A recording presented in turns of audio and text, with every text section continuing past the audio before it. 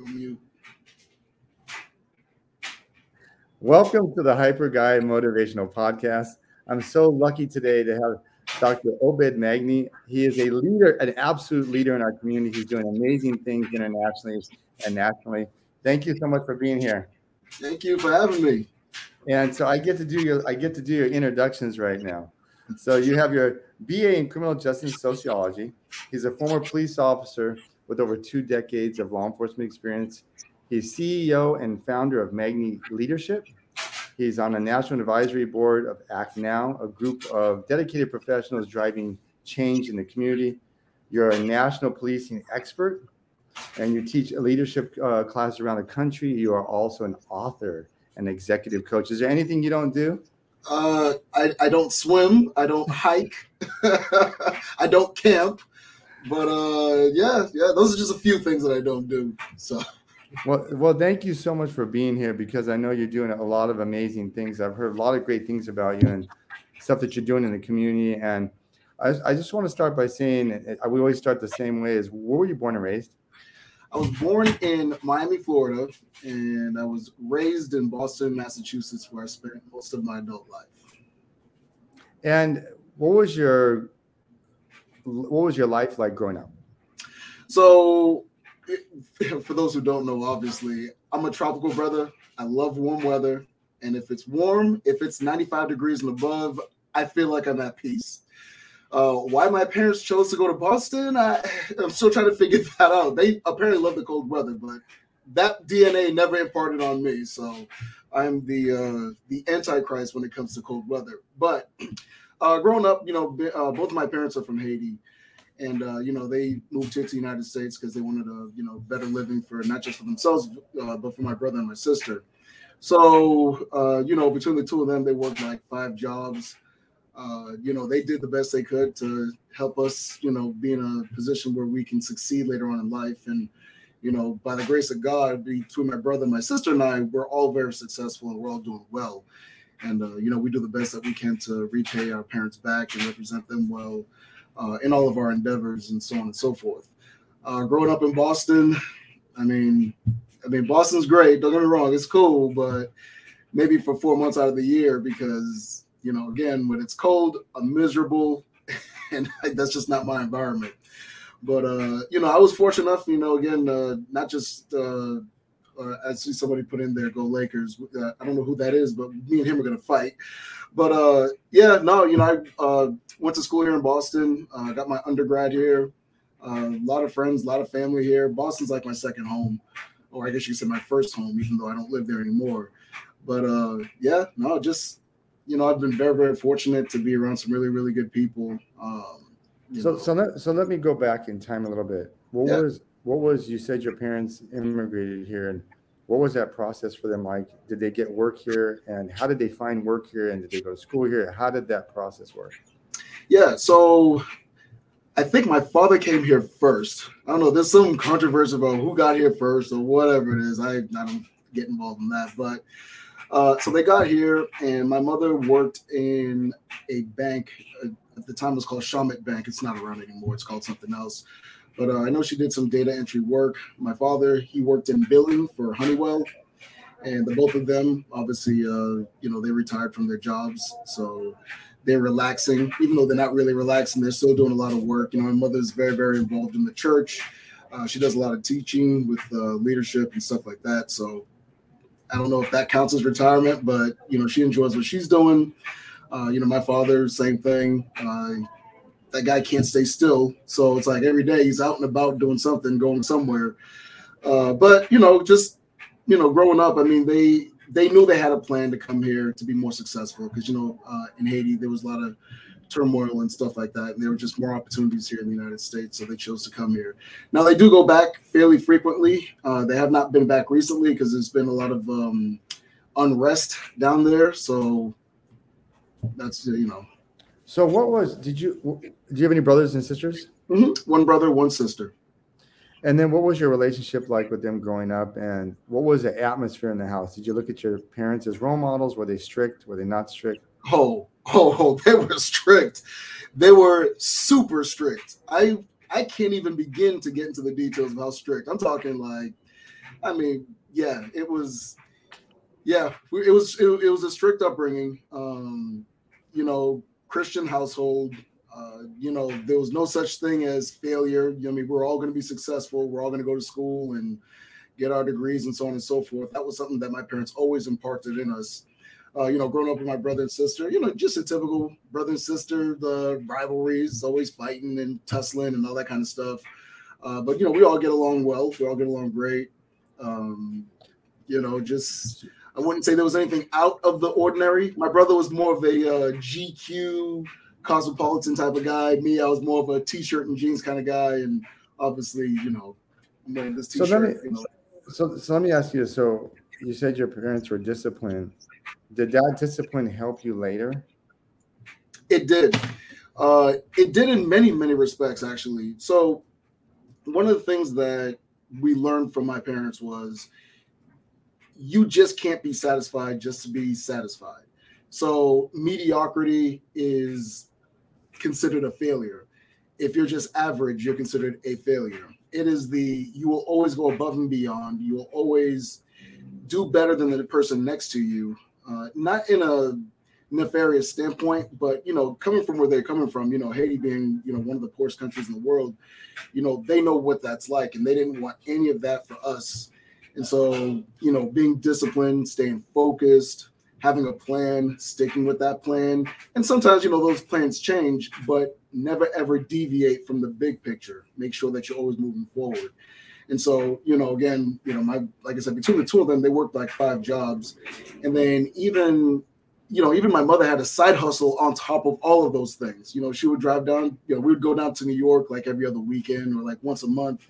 And, she would buy some clothes there, bring it up to Boston, and then, sell, those clothes to make her profit on the side. So there was always a hustle component. And that's just in our DNA, so that's a lot of that stuff. I guess, you just can't shake it, right? Apple doesn't fall far from the tree.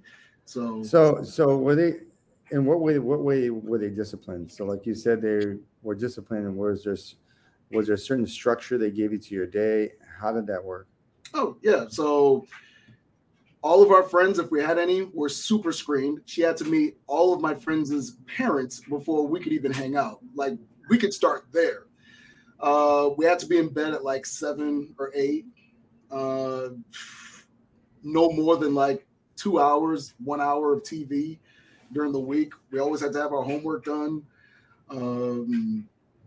Sleepovers. I know these things sound trivial, right? But it was just, it was this, I guess unconsciously we were picking up on the fact that we all know that you're only as successful as the 5 people that you hang out with on a regular basis, right?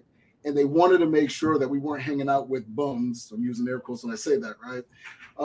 That these people are also on the path to success and also wanting to, be successful and so on and so forth. So whether it was with school, whether it was with our coursework or classwork, getting to school on time and all those kinds of things, those are the things that we were learning when we were little. We didn't know what we were learning, but we just knew, hey, you're being strict because you're being strict because you want us to be successful. You want us to be disciplined. You don't want us hanging out with the wrong crowd. And, sometimes what you see on the surface is not what's going on underneath. So let's meet their parents and make sure their parents are on the right, path and so on and so forth. So, just things like that. I was in the Boy Scouts, different clubs growing up, but they were just exposing us to different things. And this whole concept that you're talking about, like hanging out with, you want to make sure you're hanging out with at least, you said 5 people that were successful. Did your parents impart that upon you, or did you learn this as you were growing up, that this is what my mom meant when she said that? It was both. So, when you're little, we've all seen The Karate Kid, right? The movie The Karate Kid. So Daniel's doing the wax on, wax off. And what's he saying? He's like, man, why am I doing this? This is a waste of time. I'm just freaking paying. Why don't we just do it? And, you don't know what you don't know when you're younger, right? So when you're being taught life lessons, sometimes you'll get it right away. Sometimes it might take you a little bit of going through the progressions and then learning, this is what you were trying to teach us. This is what you were trying to impart on us. So I didn't recognize it right away. I was just thinking she was being way too strict. I'm like, man, my friends, they can go over their friend's house and play video games and they can sleep over. Why we can't do it? And, you know, smack me side my head. Mm-hmm. I'm like, okay, I guess I won't be challenging you on that again. So yeah. And who were your role models growing up? Did you have any heroes or anybody that you kind of like when you were younger, elementary school, before you went to high school? What kind of role models did you have? You know, my parents were always going to be my role models, you know, but I don't know that there was any one person. I mean, it would be easy to say, you know, athletes growing up, but I was never really I wasn't much of a this athlete is my role model or anything like that. I was always attracted to people who were super successful in their own right. Not to say that being an athlete's a bad thing or anything like that, but, you know, I was always drawn to people who were like business owners and Fortune 500 CEOs, Fortune 500 company CEOs and stuff like that. And, you know, people who, again, ran their own company and had that freedom, right? And people who are making an impact in the world. So, you know, your Martin Luther Kings, Malcolm X's, you know, people from the past. I always looked up to those type of people who had courage.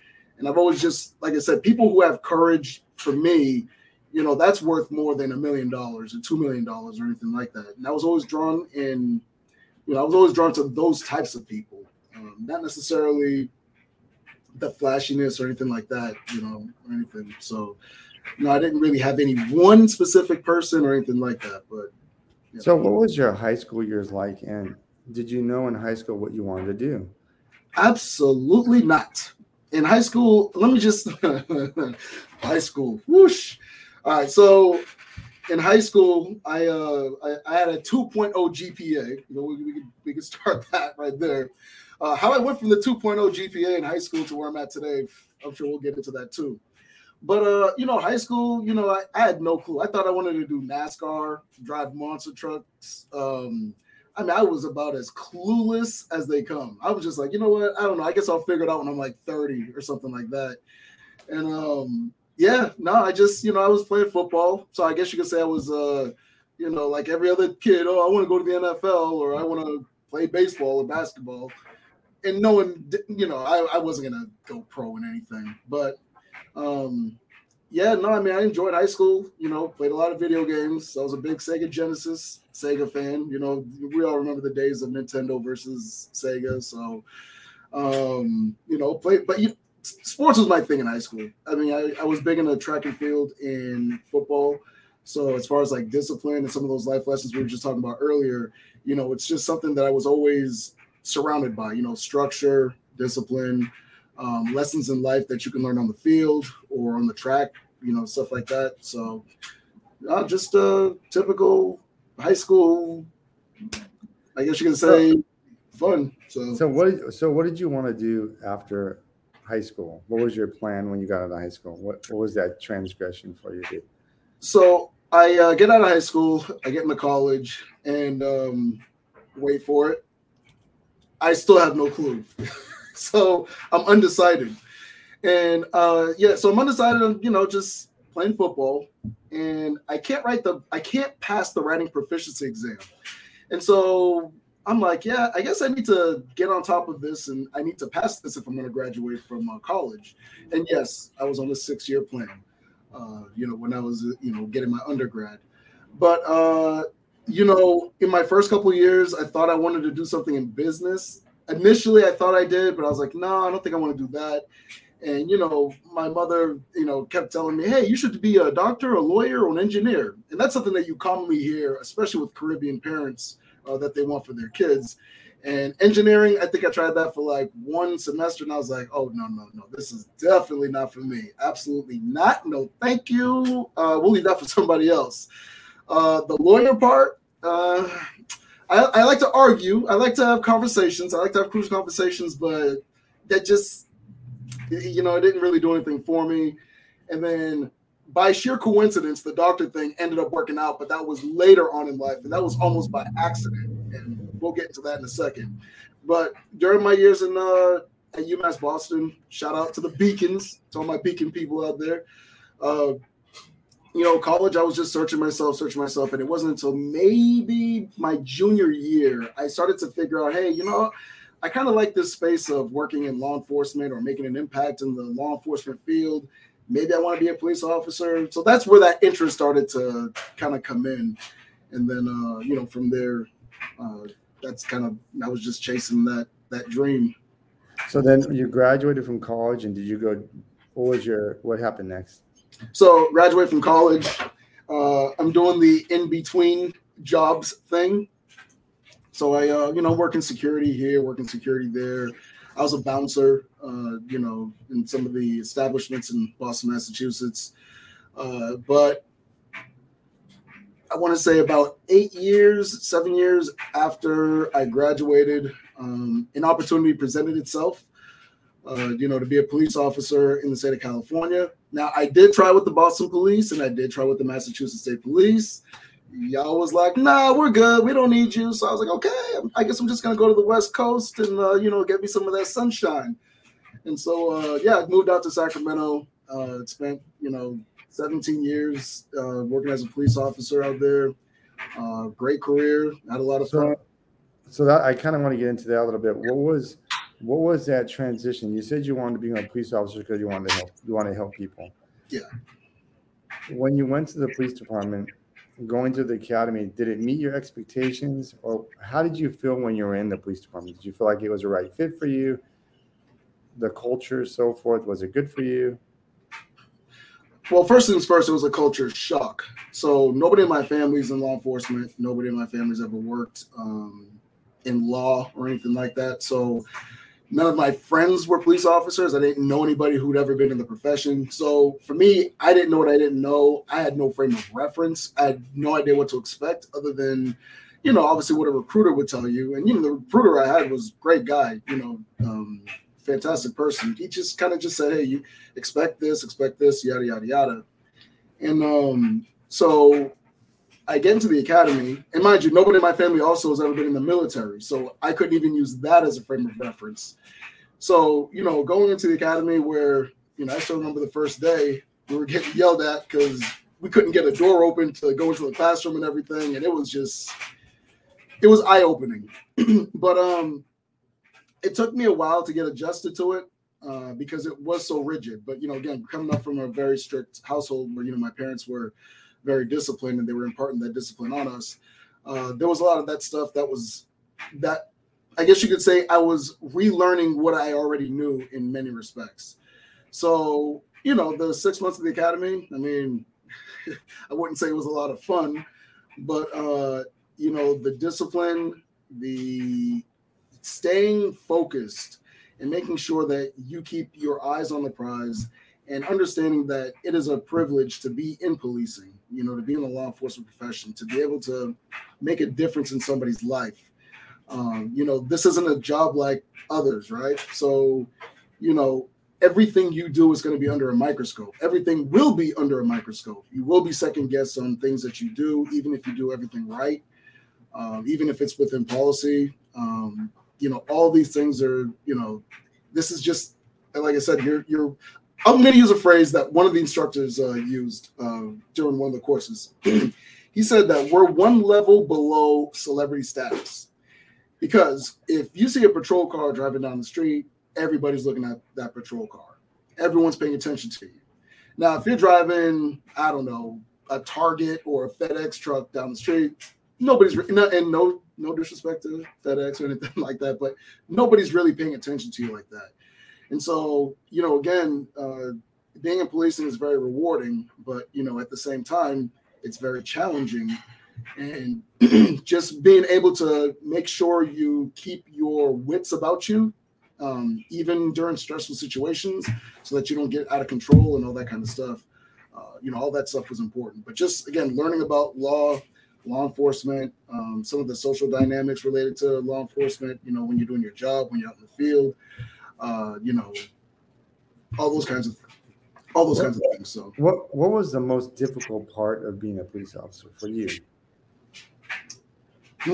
Great question. The most difficult part is probably not what you're thinking. Working in the streets, dealing with different dynamics and stuff like that. I'm not saying that was easy, But I didn't have a difficult time with that. The probably the most difficult part for me is actually two things going on at the same time. It was when I was in a doctoral program, learning about emotional intelligence and learning about social skills and how to use those social skills when interacting with other people. That kind of training was non-existent.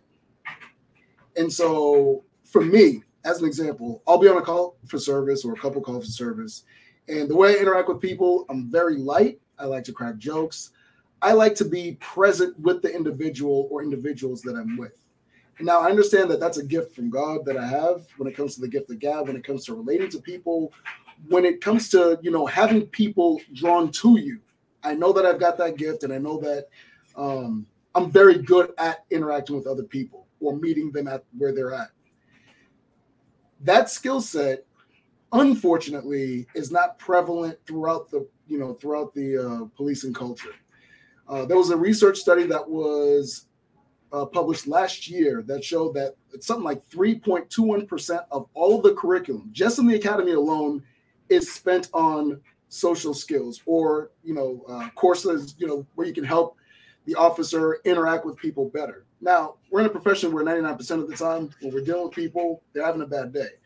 So what was a struggle for me was, how is it that I'm able to connect with people at a certain level, but then some of my counterparts, they're not as effective. So that's kind of how I got into the whole, got my master's and got my doctorate degree in organizational leadership, and how I got to this space. So Obed, can you define emotional intelligence and why it's important, not only as a police officer, but generally speaking, if you want to be a leader or be successful in your organization?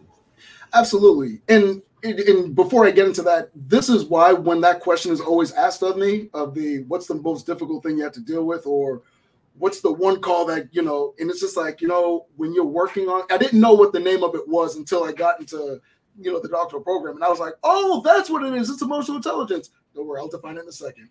But it was because of that, and because of my being able to manage stress and so on and so forth, and because of the adversities that I dealt with growing up as a child, it just better prepared me for the profession, to work in the profession. So emotional intelligence, in the lamest terms, is understanding your emotions as they happen to you and understanding the emotions of people as their emotions happen to them and mediating that. Meaning, for example, it doesn't matter what job you're in, by the way. You could be in tech, you could be in finance, and I know finance, especially with the economy, especially the past few years. I mean, I'm sure there's a lot of stress there too. But it's understanding that if you know what your triggers are, if you know what upsets you, if you know what motivates you, and if you know who you are to the core, you're going to be that much more of a better person when leading others or in a leadership position. In the movie The Matrix, there's a scene in there where Neo walks through when he meets the Oracle, where he walks through like her living room or whatever it is, and there's a sign that's written in Latin above his head. Obviously, I can't read Latin. I'm sure some people can. I'm not one of those guys. But the saying above his head that was on the above that door, it says, "Know thyself." That's the interpretation. And you can't lead people unless you can lead yourself first. How many people do we know that have temper tantrums, that can't control their temper, that, they just say whatever. They're not disciplined in what they say and the things that they do. That is emotional intelligence lacking, right? So if I don't know, let's say I want to be the new motivational podcast host, I have to know, hey, can I do this job? Number one, do I have the fortitude? Do I have the personality? Do I even know what to do as far as when you have a podcast? Do I even know what the nuances are? So on and so forth. So it's do you have the stomach for it? Dr. Cornel West coined the phrase, you can't lead the people unless you love the people.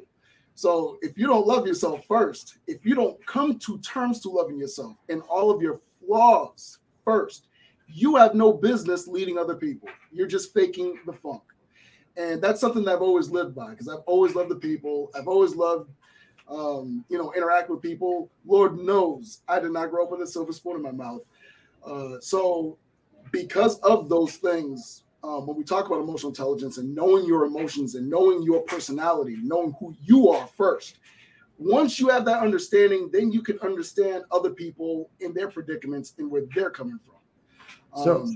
So what would you suggest to people if they want to develop emotional intelligence? Because if part of that, hey, you know what? I know I'm listening to this podcast. I know I have to dig deeper into this subject.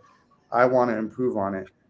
What did you do to improve on it, and what kind of advice would you give to somebody to develop that, and no matter what field they're in? Well, first things first, you can go to my website, magnyleadership.com. I have a Absolutely. course that is just dropped on emotional intelligence. It's Emotional Intelligence 101, how to utilize emotional intelligence. So you could do that. That's your first option. I would strongly recommend that you guys do go and purchase the course that I am offering. And it's one of many. And I'm going to get into that in a second too. So the first things first is there's like 4 or 5 components of emotional intelligence. There's the self-awareness, which I was just talking about, right? So knowing who you are first. Second part of that is the self-regulation or self-management, which is, okay, I know that I'm triggered. I know that I'm upset. What am I doing to regulate that? The third part is social awareness. And this is the what's not being said or looking past what you're seeing in front of you, right? And then the last part, is I was going to say relationship management. I'm struggling to get the words out of my mouth. And so relationship management is how do we maintain the relationships that we have with each other, right? So some of that is empathy. There's motivation that's involved, all of these things. So one of the first things you can do is there's a book by Daniel Goleman. He was the person who coined the phrase emotional intelligence. Read the book. Hire a coach. Family, I don't know if you guys know this, but I'm also an executive coach. So if you're looking to improve your emotional intelligence, hire somebody who's going to help you. And it doesn't matter what profession you're in. I've helped people become police chiefs. I've helped people in project management. You name it, in just about every profession. We all are different individuals. No 2 people are the same. So, you, sir, Mr. Martin Figueroa, you may have some certain triggers that I'm just like, yeah, that does nothing for me, but it does something for you, and vice versa. Maybe you're running an organization and your people don't trust you. They've done the vote of no confidence against you. And you're like, how do I fix this? How do I get people to... There's all of these things are part of the emotional intelligence sphere, because think of it as like a big umbrella, but it's a lot of things underneath. So it's grit, resiliency, social skills, et cetera, et cetera. So if you want to work on it, obviously you could get my class, magnyleadership.com, hire a coach. You can also get the book by Daniel Goleman, but you can go online, you can Google, there's some simple things you can do. And one of the things that I do on my social media is I'm always giving out tips to improve your emotional intelligence. So on Instagram lives, I've been on LinkedIn. So there's going to be more and more of this coming soon. And so I'll share my contact information whenever we get to that. So let me ask you this. When you were at the police department, was there ever any point in your career where you were struggling dealing with your own leaders? And how did you navigate that, knowing that maybe, this leader is very difficult to deal with? What kind of tools and suggestions would you have for people out there that are dealing with those kind of situations? Hey, I want to promote, but I have this very, very difficult leader, and I'm struggling with my own stuff. What kind of suggestions do you have for those individuals? That's not just a great question, but I don't think we ask that question enough. So I don't know if you're familiar with the DISC assessment. So, everybody fits a personality type, right? The D's are the dominants, the I's, the influential, goofy types. Then you have your C's who they question everything. And then there's those who are steady. They just, whatever happens. They're neither too high or neither too low. When you understand the individual that you're dealing with, the individual that you're working with, the individual that you're interacting with, when you speak to them in their language, they're going to listen to you. For example, you just brought it up. If I want to promote, right? Or if I know that if I know the leadership style of this person that I'm trying to communicate with because I want to get somewhere, if that person's personality type is a D and this person is straight to the point, no personality, blah, blah, blah, blah, blah, I can't come to that individual and be like, hey, tell me about the family, tell me about the friends, what's going on, how was your weekend? They don't have time for that. So you're already going to lose them if you try to communicate to them in your language. Now, if you know that person, again, like I just said, is a D, and I did this too. I did this with a couple coworkers. It's like magic, y'all. It's like, I can't explain it. It's just when you reach them at their level, it's like, oh, you understand me. You get me. So now we can move forward. If that person's a D, if this is somebody who's a no-nonsense business, whatever, come to that individual and speak to them in that language. So you're trying to promote, you're dealing with difficult supervisors or whatever it is. If you know that they're a personality type, reach them at that personality type. Again, that goes back to the whole conglomerate of emotional intelligence, social intelligence, all those things. When you know the individual, when you know who you are, you know how you communicate and so on and so forth. Now you understand, hey, this personality type may not be conducive working with this person over here. So if I understand this person over here fits a certain mold, I'm going to speak to that person in that specific mold. So my advice to anybody who's dealing with a difficult supervisor, and we've all had them. Trust me, I've had them in every. I had them before I got into policing, and I never figured out. It's like, man, I tried to explain it to them, and they just didn't get me. And it wasn't until it clicked where it was like, wait a minute, if this person is a jokester and this person likes to play games or is very light, influential, so on and so forth, I have to talk to that person in a manner that they feel comfortable. And when they feel comfortable, then you can come in and you can work with them and do what you need to do. And I'm telling you, this is not just me saying this. I've done this many, many times. I just go to the person, hey, this is what it is, boom, boom, boom, boom, boom, in their language. And next thing you know, things get done left and right. And what was the most difficult challenge that you had in your law enforcement career? The most difficult situation. Let me put it that way. And then how did you get through it? You can kind of give a general idea. You don't have to be super specific. One of the things, unfortunately, in policing is that we don't put a premium on education. And so me getting my doctorate degree, here I'm thinking, I'm going to get my doctorate degree. I'm going to save the world. I'm going to come up with other solutions. And I didn't get the support that I thought I was going to get. There were some people saying, well, who do you think you are doing? I'm sitting here like, okay, first and foremost, who tells somebody to not continue to get their education, right? Who tells someone you need to stop improving yourself because you're making me feel a little small, right? If there's one thing that my parents taught us, the three of us, me, my brother, and my sister growing up, is do not, under any circumstances, ever dim your light to make somebody else feel comfortable. Because you have a purpose in life. God put you on earth for a reason. You are to walk in your purpose. You are to do your purpose in life. And if there's a hater on the side or somebody who wants to second guess everything, let them do what they're going to do, okay? The most important thing is you doing what you need to do. So if there was any challenge, I guess you could say, in my law enforcement career, and I wouldn't even just say it was limited to just me being a police officer. It's as we know that research is showing that, various things work in social skills or, evidence-based policing. This is why I'm such a big proponent of evidence-based policing. It's because we know that there's a better way of doing a lot of things where we can be more efficient, more effective, where we can increase trust and legitimacy, but it's not being embraced by the masses as of yet. It's been embraced by many, and the momentum is moving forward, which is great. But it's that initial, I guess you could say, no, we're not interested in that, knowing it will do more harm than good for your organization, and just dealing with those nuances. So I guess you could say that's been a challenge. I don't know if there's a ranking order of, it's definitely this number one and then this number two. But evidence-based policing, one of the reasons why I'm such a big proponent of it, or in any profession, again, it's not just limited to policing. That part's always the most challenging. It's like if your doctor tells you, hey, you need to stop eating Burger King, you need to work out and eat more broccoli and vegetables.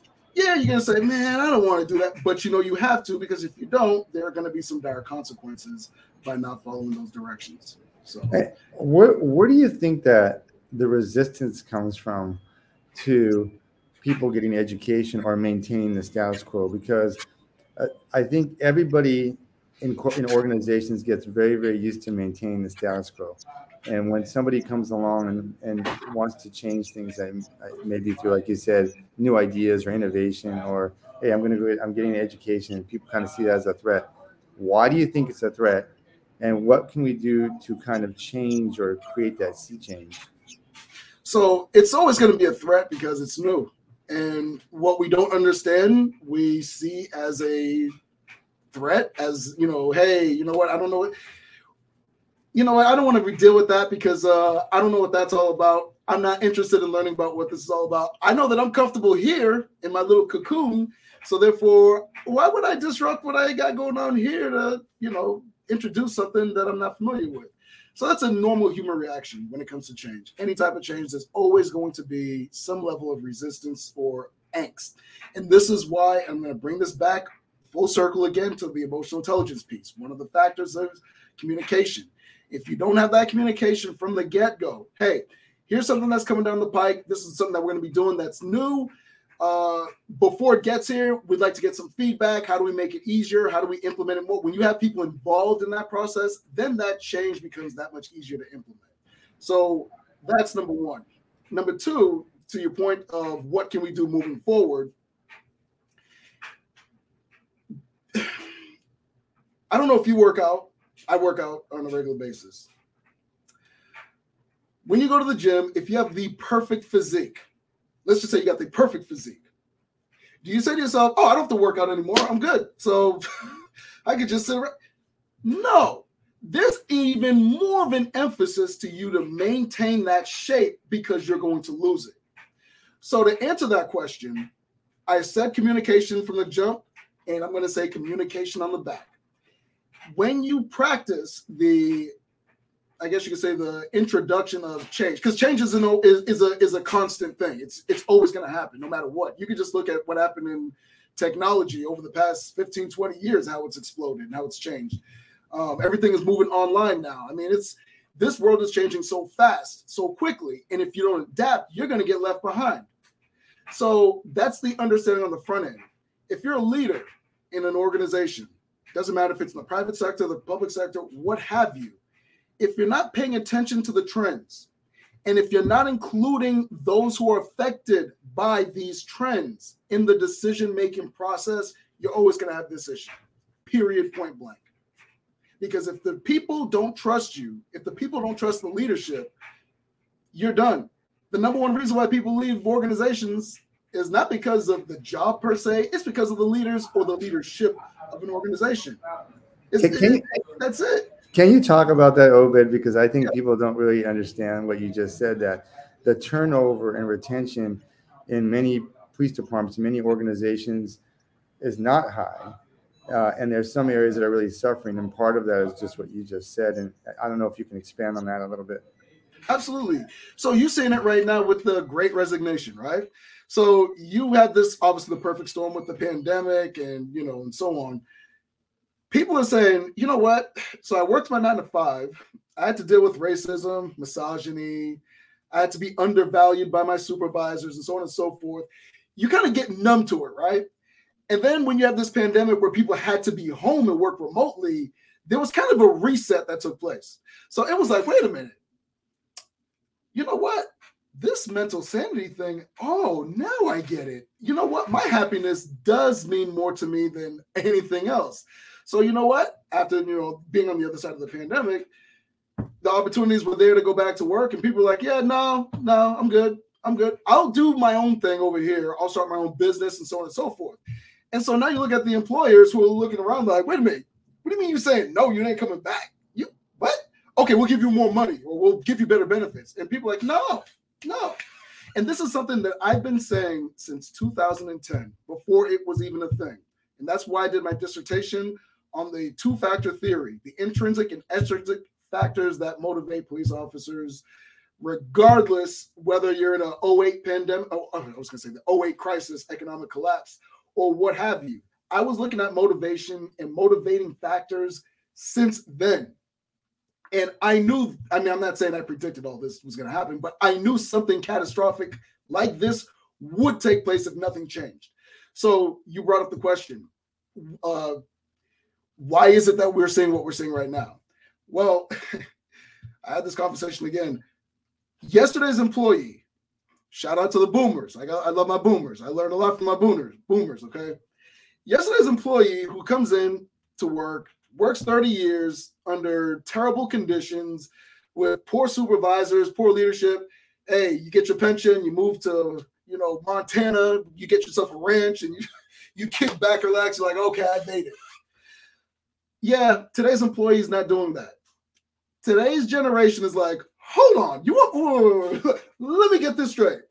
You ain't gonna pay me. You're gonna undervalue me.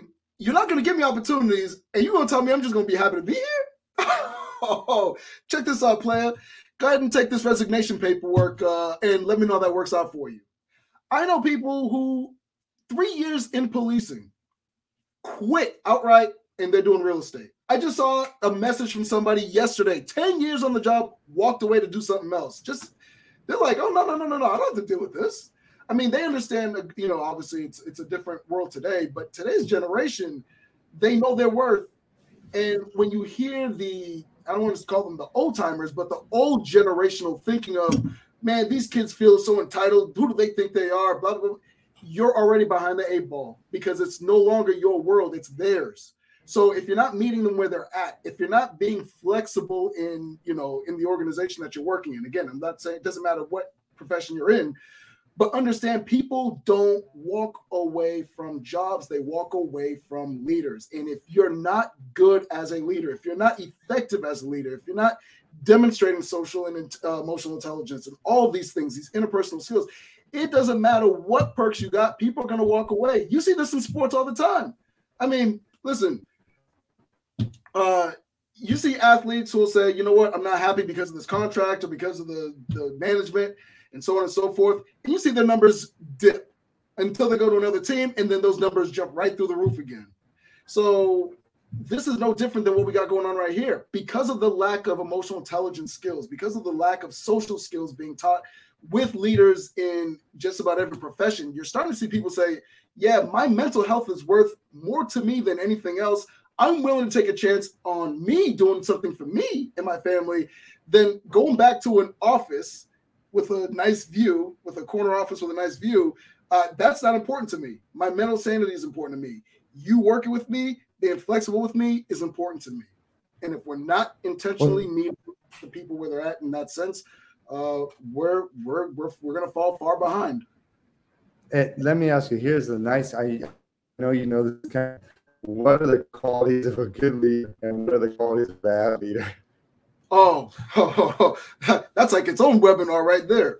So if I were to ask you guys in the audience right now, think if you were to close your eyes and I want you to ask yourself this question: the best leaders I've ever worked for, the best people I've ever worked with, what were those qualities? Think about that for a second. You'll probably say something like, man, I had a supervisor who I would walk through hell with because they were empathetic, they valued me, they saw me, they worked with me, they gave me challenging tasks because they knew it was going to help me be better, they worked with me to help me be successful, and so on and so on. And then when you ask that same question to somebody and you say, all right, talking about the worst leader you've worked with or worked around, what do they say? Oh, this person was, poor tone of voice. They were a-hole. They didn't treat me right. They were undermining, no credibility, two-timing, all of those qualities. So they were indifferent. They never talked to me. They never, asked me how I was doing. They never saw me as an individual. All of those tangibles that you see associated with all of those intangibles you see with people that they don't like working with, they all have the same definitions, or they're all going to have the same adjectives. So, yeah, if you want to be a good leader, you have to be somebody who wants to be present with the other individual. If you're not about the people, if you don't want to associate with people or talk to, you're not going to be good at it. And so the good news, we're all familiar with IQ, people's levels of IQ and so on and so forth. IQ is a threshold competency. So you can't improve your IQ after the age of like 14, 15 years old. Your IQ is what it is. Personality, same thing. Your personality type, if you're somebody who's an introvert, if you're an extrovert, whatever it is, your personality up until about the age of about 20, 21 is your personality for the rest of your life. You cannot increase or decrease it. Now, emotional intelligence. Again, I'm just saying this as an umbrella with everything else underneath, where we're talking about social skills, resiliency, grit, all those things. All of that you can improve on. Even if you were zeros across the board, you can always improve your EQ. Always. So if you're somebody who's struggling, even if you're just an employee and you're struggling with associating with other people, or how to improve your relationship management with other people and so on and so forth, you can improve on those things. You can take my course. You can hire me as your coach. All of those things are workable. If you think about it, like, I'm not going to make this a political thing. This is not meant to be political. So I need to say this out loud first for anybody who's listening and watching. When you think of somebody like Barack Obama, regardless of how you feel about him, whether you like him or don't like him, there is no denying that when that man walks into a room, he commands your attention. Without even opening his mouth, he commands that. And you juxtapose that with other presidents, if they were to walk into the room, probably not so much, right? And what is it? And he's not the only one. I know that, Donald Trump, again, somebody, whether you like him or don't like him, I'm not here to litigate any of those things. But the man walks into a room, everybody gravitates towards him. And what those guys have, again, I'm not going to call it je ne sais quoi. I'm sure we've all heard that phrase before. But it's that level of personality or being personable. Because, again, emotional intelligence is, the IQ, the personality. It's the combination of all these things. When you walk into a room and you're commanding that much attention, there's something special about you. What I'm saying is there's no reason why anybody who's watching this or listening to this right now, can't have that same level of command presence. No excuse. You can work. This is an actual thing you can work on and actually be great at, even if you have zero social skills. I'm trying to tell y'all, man, I work with some people who you try to get them to say hi to somebody else. They'd be like breaking out in hives and like, and now for them, it's like, it's nothing for them to walk into a room and have some class, or maybe even crack a couple of jokes and just being comfortable within their own skin. So that's the magic of emotional intelligence. That's the magic of this thing. So, doctor, let me ask you this question. What is the correlation of success with those people that have high emotional intelligence? Yeah, they understand people. It's kind of like, when you look at an object, there's some people who just look at it from one angle and that's it. But then the people who are very, very successful, they see the whole picture. I'll give you another example. I did a training recently with a group of law enforcement officials. And I'm explaining to them that the successful leader is going to understand that there are generational differences within a workforce and meeting them where they're at because of that dichotomy. There are going to be those who understand that Black people are not one big monolithic group. There are Haitians, there are Jamaicans, there are Black, there are different people, different lineages, different backgrounds, and understanding those things. It's like if you go to a different country, if I went to go visit, China or, Singapore or something, it's my responsibility to learn the language there. It is not the responsibility of the people there to know English. You know what I'm saying? So when you're in an organization, it is your responsibility as a leader, and the successful ones understand this. Those who are very successful understand the individuals who work at the organization. They're not just an employee number 224758. They are Obed Magny. They are Martin Figueroa. They are John Smith, who likes to hang out and play golf on the weekends. And they know these people at a humanistic level. And when they start interacting with them on a humanistic level, when you start giving praise and recognition to individuals and say, hey, you know what? I mean, when was the last time you, and I'm not saying you, sir, I'm just saying, think about it. When was the last time anybody in the audience, when you listen to this, somebody actually wrote a letter or an email, a personalized email or a personalized letter, you say, hey, you know what? That thing that you did the other day or that project you worked on, you killed it. You did a great job. And because of people like you, we're successful, et cetera, et cetera, et cetera. Something like, just something as little as that will motivate an employee so much that they'll even work overtime and not even put in the hours for it, just because of these little nuggets. And it's more than just recognition. It's achievement. It's growth. We can get into this. Like I said, I know we only have so much time on this podcast, but let me ask you this. We got like about 8 minutes left. So let me ask you this. I always have some rapid fire questions, and let's go. Let's do it. Here we go. Well, what would the older self of you tell the younger self in terms of advice? Stick with it. Don't give up. Stick with it. Don't give up. Yes, you're going to go through some trials and tribulations, but the trials and tribulations make great stories and they make great keynote speeches. What does your future look like to you? What are your future goals? Oh, my future goals. I'm living by the beach somewhere. I'm flying back and forth between Las Vegas and San Diego because, I love warm weather. So, yeah. A lot of world traveling. There's a lot of places I've not been to yet, like Greece. I'd love to visit Greece. But, yes, there's going to be some more traveling. And your leadership goals? My leadership goals I'm always actively working on. It's never a finite thing. Just like the example with the perfect body, there is no end game. It is a constant work in progress to maintain a high level so that you are not susceptible to falling backwards. So I'm actively working on those right now. And that's it. Guilty pleasures, food-wise. Oh, man. I know you work out. So you gotta got some. What are your weaknesses with food? And there is a number one, clear number one, no close number two weakness. Carrot cake. Oh man, you put carrot cake in front of me, man. I'm just gonna leave it at that. Carrot cake is thy weakness. It's not even the weakness. It is thy weakness. Okay, bucket list. What's left on it? Oh my goodness. That bucket's so deep, I can't even see the bottom of that ocean. There's things I haven't, I mentioned the traveling thing. Just the traveling alone in the different locations, that bucket list is deep. Yeah, traveling is a big thing. I'm just going to leave it at that. Yeah. Okay. And if you could meet, you get to choose a male and a female leader. Who would your dream person be to meet, and what would you say to him? Jesus Christ, and I'd be like, look, man, we need to talk.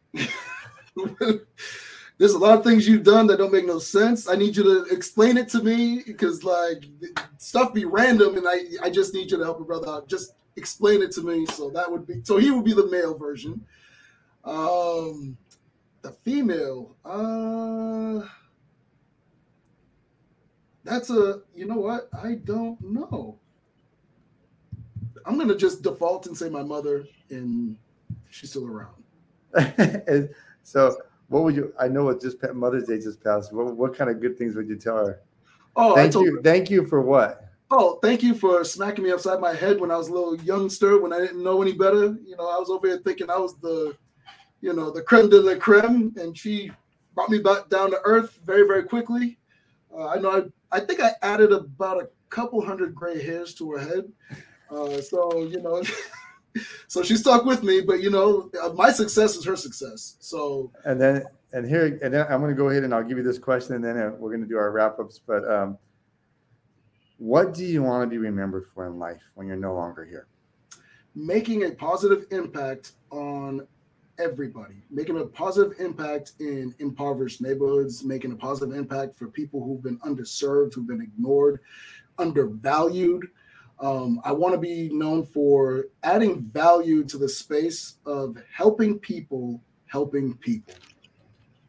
Well, I want to tell you, thank you so much for being here. We're going to have you on again. You have great insight. We've only been to part of your story. Yeah. And I want to go to the other part as well. I want to thank my producer, Brian Garcia, as he's amazing. And if you like the podcast, please give it a thumbs up and good reviews. We appreciate it. We're going to have great guests on next time. And Doctor, I want you to go ahead and plug where they can get a hold of you, where they can get executive coaching, how they can get in contact with you. I'm just about as easy as they come to finding me. I'm on LinkedIn. You can follow me on Instagram and Twitter, and it's at Dr. Obed Magny. So that's at DrObedMagny. You can go to my website, magnyleadership.com. You can, I'm offering free courses, and I just have the signature course that's up there right now. And there's going to be a series of courses that you can take, whether you're a leader or whether you're somebody who's on the ground level, the lowest person on the totem pole. It doesn't matter what profession you're in. Everything that you've been asking for, and people have been asking me a lot about, hey, how do I improve my social skills on this and that? I'm offering a series of courses. Look out for them, and just reach out to me. You can email me at obed@magnyleadership.com. Perfect. Well, thank you so much for being here. I really, really appreciate you, Obed. You're a wonderful person. Thank you just for giving all the good leadership knowledge you have, and we're a lot smarter because of it. And we'll get you on again. Absolutely. And have a good day, everybody. Thanks for your time. Enjoy the podcast. Thank you.